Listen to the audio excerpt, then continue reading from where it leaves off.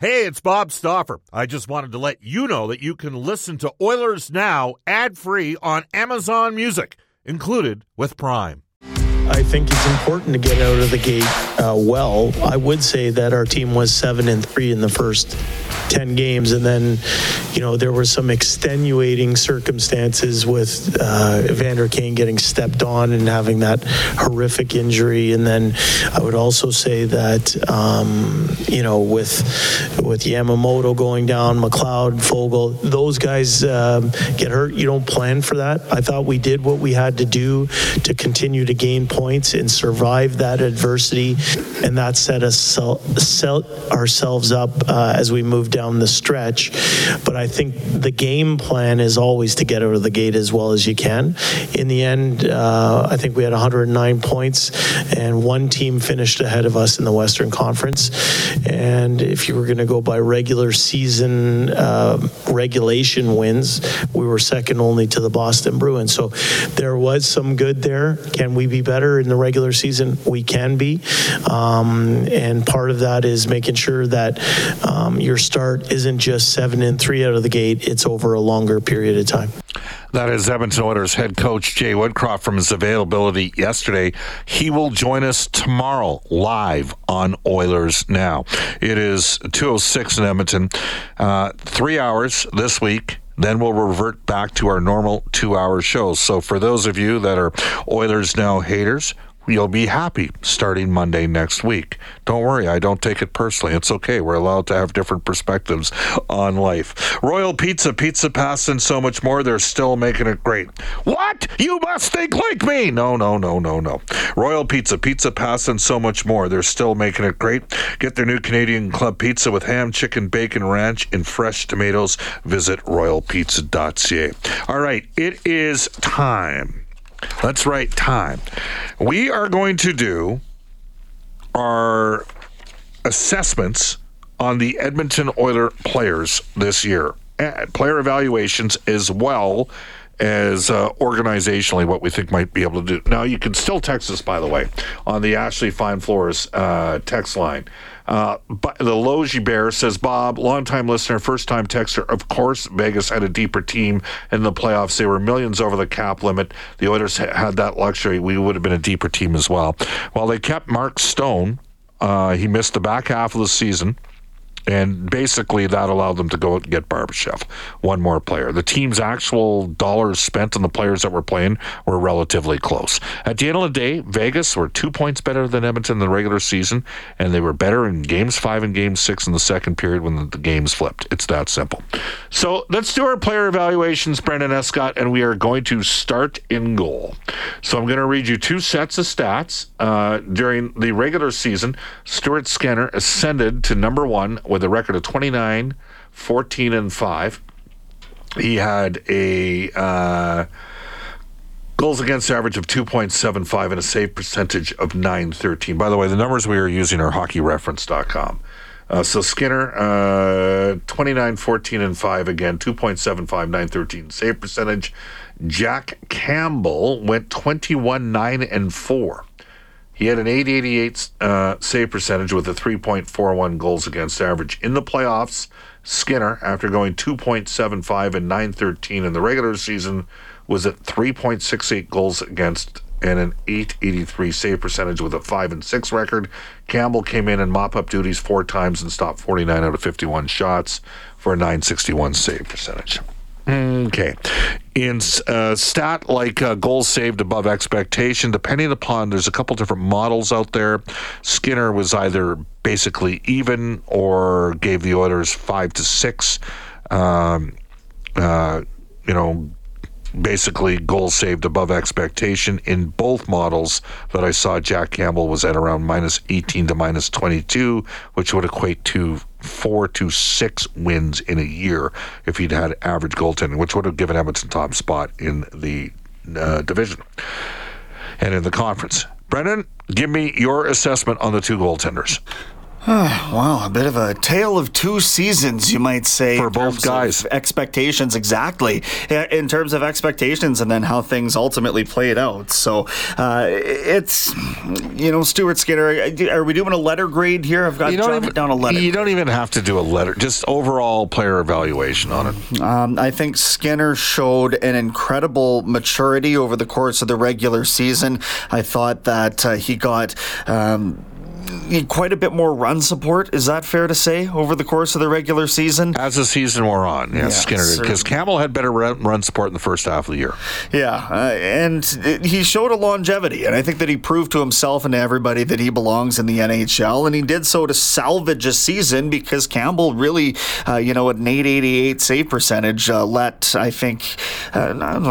down, but probably if you want to use he did not perform up to the contract. It's that simple. They signed him on a 5-year deal at $5 million. He did not perform up to the level of the contract. And then, he was pretty darn good in relief with a .961 save percentage in 4 playoff games that he factored into. So, hey, if you involve the stretch that he had in January when Skinner was away from the team for a little bit and Campbell started basically 10 games in a row and won 9 of them, he did at least have some salvageable part of this year for me. So, overall, it's something that certainly needs to be improved, but if you're looking at $7 million for the next few seasons for this tandem, 7.6, $5 million and 2.6. So I'm happy at that price point. I know, and not everybody is.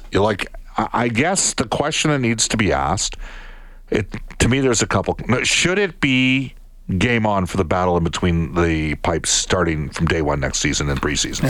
I think it starts in the offseason right now in these guys' minds. Whether they're going to admit it out loud or not, I think that training, it's, how focused must one be? But should Skinner automatically start the first regular season? Let's say the Edmonton Oilers go to Vancouver to start the regular season. Okay, should it be Skinner automatically be the starting goaltender in that first game?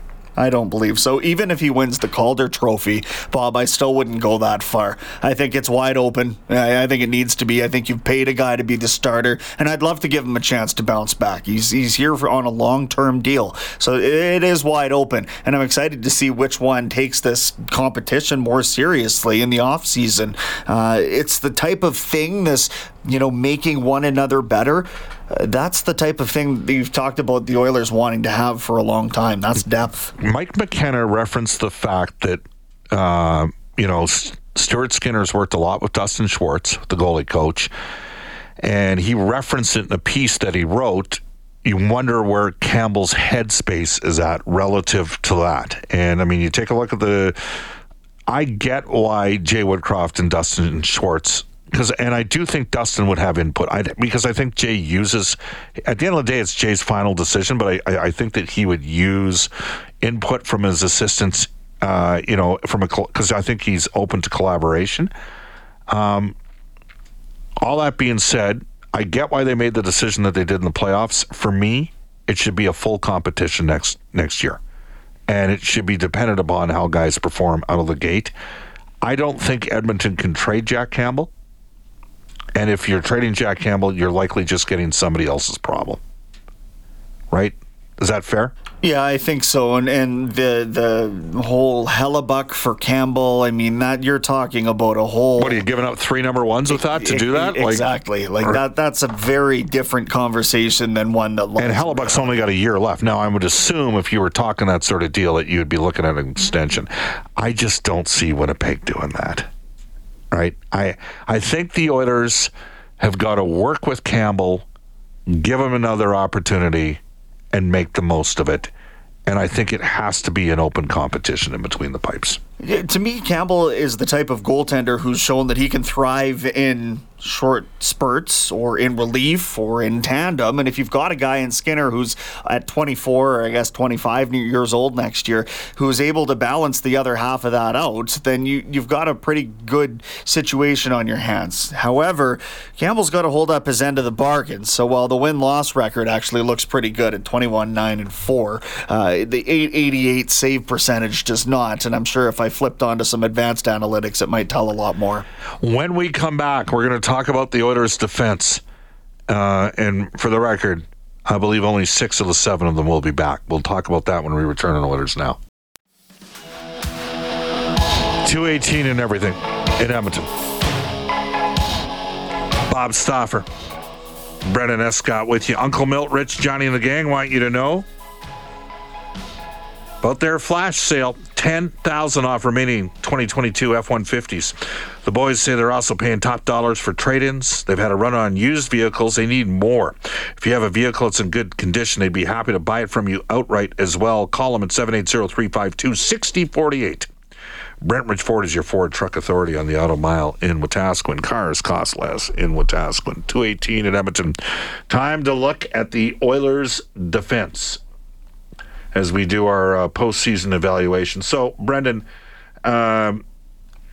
huge alteration to the defense, and it started on February 28th with the acquisition of Mattias Ekholm.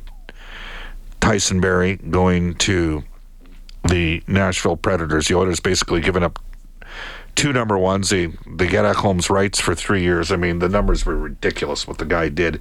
We're going to look back at this and just kind of shake our head. Mattias Ekholm played 21 regular season games for Edmonton, had 4 goals, 14 points, and went plus 28 in just under 21 minutes of ice time. Ekholm, I think it's fair to say, was pretty good in the playoffs. A goal and 7 points. He was even. He played a lot, and the Oilers got crushed 5-on-5 against Vegas, and he played 21-53. No one's going to debate about it. He was an absolutely critical addition, and in the process, it jump-started Evan Bouchard, who had a wonderful playoffs, most of it on the power play, but 17 points in 12 games, was dashed for, but was on the ice for 3 empty net goals against. That did not help, which is kind of the reason why plus-minus can be a bit of a BS stat. Darnell Nurse and Cody Ceci, they struggled as a pairing. Nurse's regular season numbers were pretty good, especially given that he doesn't play first unit power play time. 12 goals and 43 points, plus 26, playing almost 23 and a half minutes per game. You had Cody Ceci, did not score after the second game of the season, just 1 goal and 15 points on the campaign, was plus 11, 2008, and he and Nurse had a real tough playoff. Can you come back with that top 4 in your opinion next season? I don't think so. Because one thing needs to change. We need to see a partner for Darnell Nurse who helps get the best out of his game. Because I've seen the residual effect of Mattias Ekholm and Duncan Keith both on Evan Bouchard now, and what a difference that's made, particularly recently. So to me, this obviously isn't working. I think what we saw maybe in some instances where you get caught blaming Darnell Nurse for being out of position, and maybe in reality he's trying to make up for something that his defensive partner didn't do in a different part of the sequence. And you know this coaching staff's big on the sequencing of plays, right? So to me, Bob, something has to change there. Something needs to maybe get a little more defensive minded with Nurse so that Darnell can be the player that, you know, whatever it is that everybody seems to think that he's lacking, it would be nice to see somebody else alongside. Cody Ceci with 1 goal and 14 points. I mean, that's the production that Ekholm put up in a quarter of the time here. That's top 4 without playing power play time in Ekholm's case. He was on the second unit power play. It should be noted that Ceci had 5 goals and 28 points a year ago, was plus 8 in the regular season, plus 11 in the regular season this year. And in the playoffs last year, Ceci was really good. I mean, he had 7 points in 16 games, plus 4, and played 20 minutes a game. We know he had a groin issue. Only they know how hurt he was. I think he'd tell you he needed to play better. He's got 2 years left in his deal at $3.25 million, Brendan. It's an interest. He is a right shot. There's going to be, I'm told there's a bunch of teams looking at Damon Severson. And could Edmonton be one of those teams, and then they turn around and flip a guy? I don't know. I mean, I wonder, like, I'm looking at Ceci going, can he bounce back and play better next year? I think he can. The question is, that pairing frustrated. I mean, they had some problems against Vegas. They got scorched in that series. I think Darnell finished -6 in the series and Ceci -7.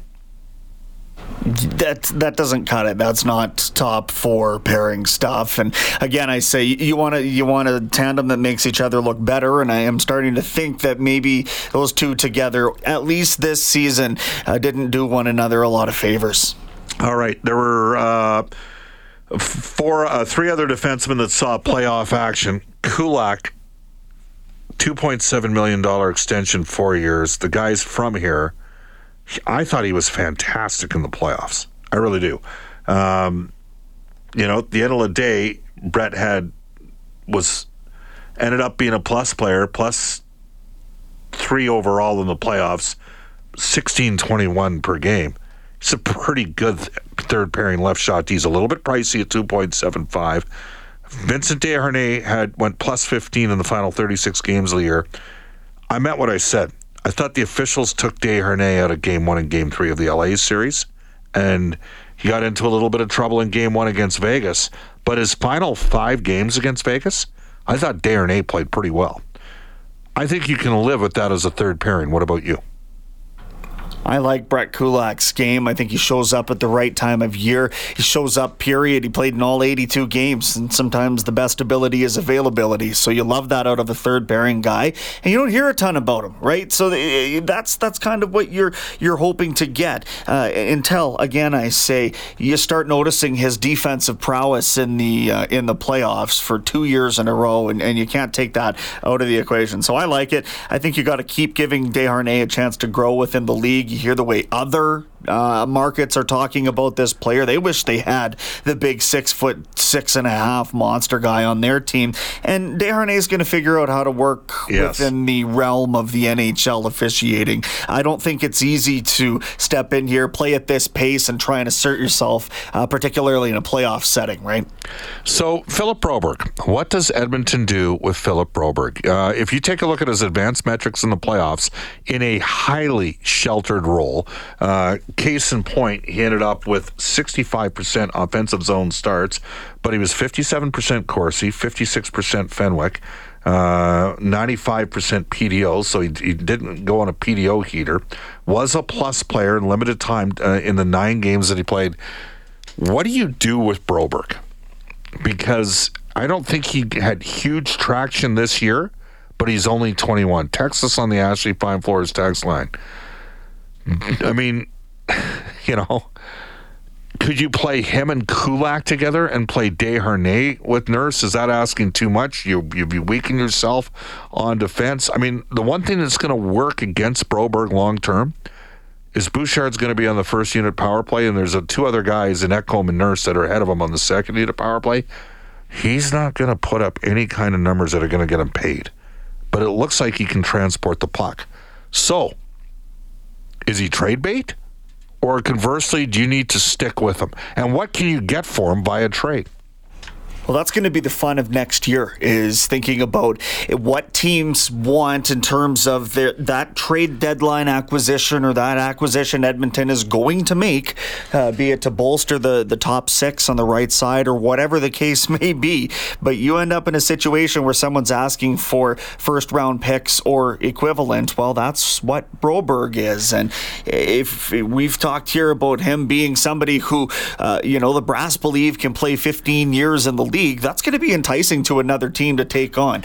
I'm not so sure, Bob, because the development has been slow for the last 2 years. I'm not so sure that this is a player who's going to align timeline-wise with the Oilers' window to win. To me, that makes him an interest to somebody else, and maybe you can use that to better suit a different part of the lineup. James says, Bob, would the Oilers ever explore a deal with the Rangers involving Broberg for Schneider? Well, Broberg was a much higher pick. Schneider's, I got to check this, but for some reason I think Schneider's a right shot.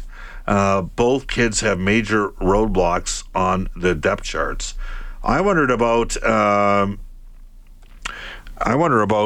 if you do move Broberg, do you move him for a right wing on an ELC? Because we're going to get to the wingers and the centers momentarily in Oilers now at 2:27 in Edmonton. Bob, gentlemen, Bob and... Oh. Uh-oh. That's the hotline. He doesn't know we're still on. I'll call him in a second here.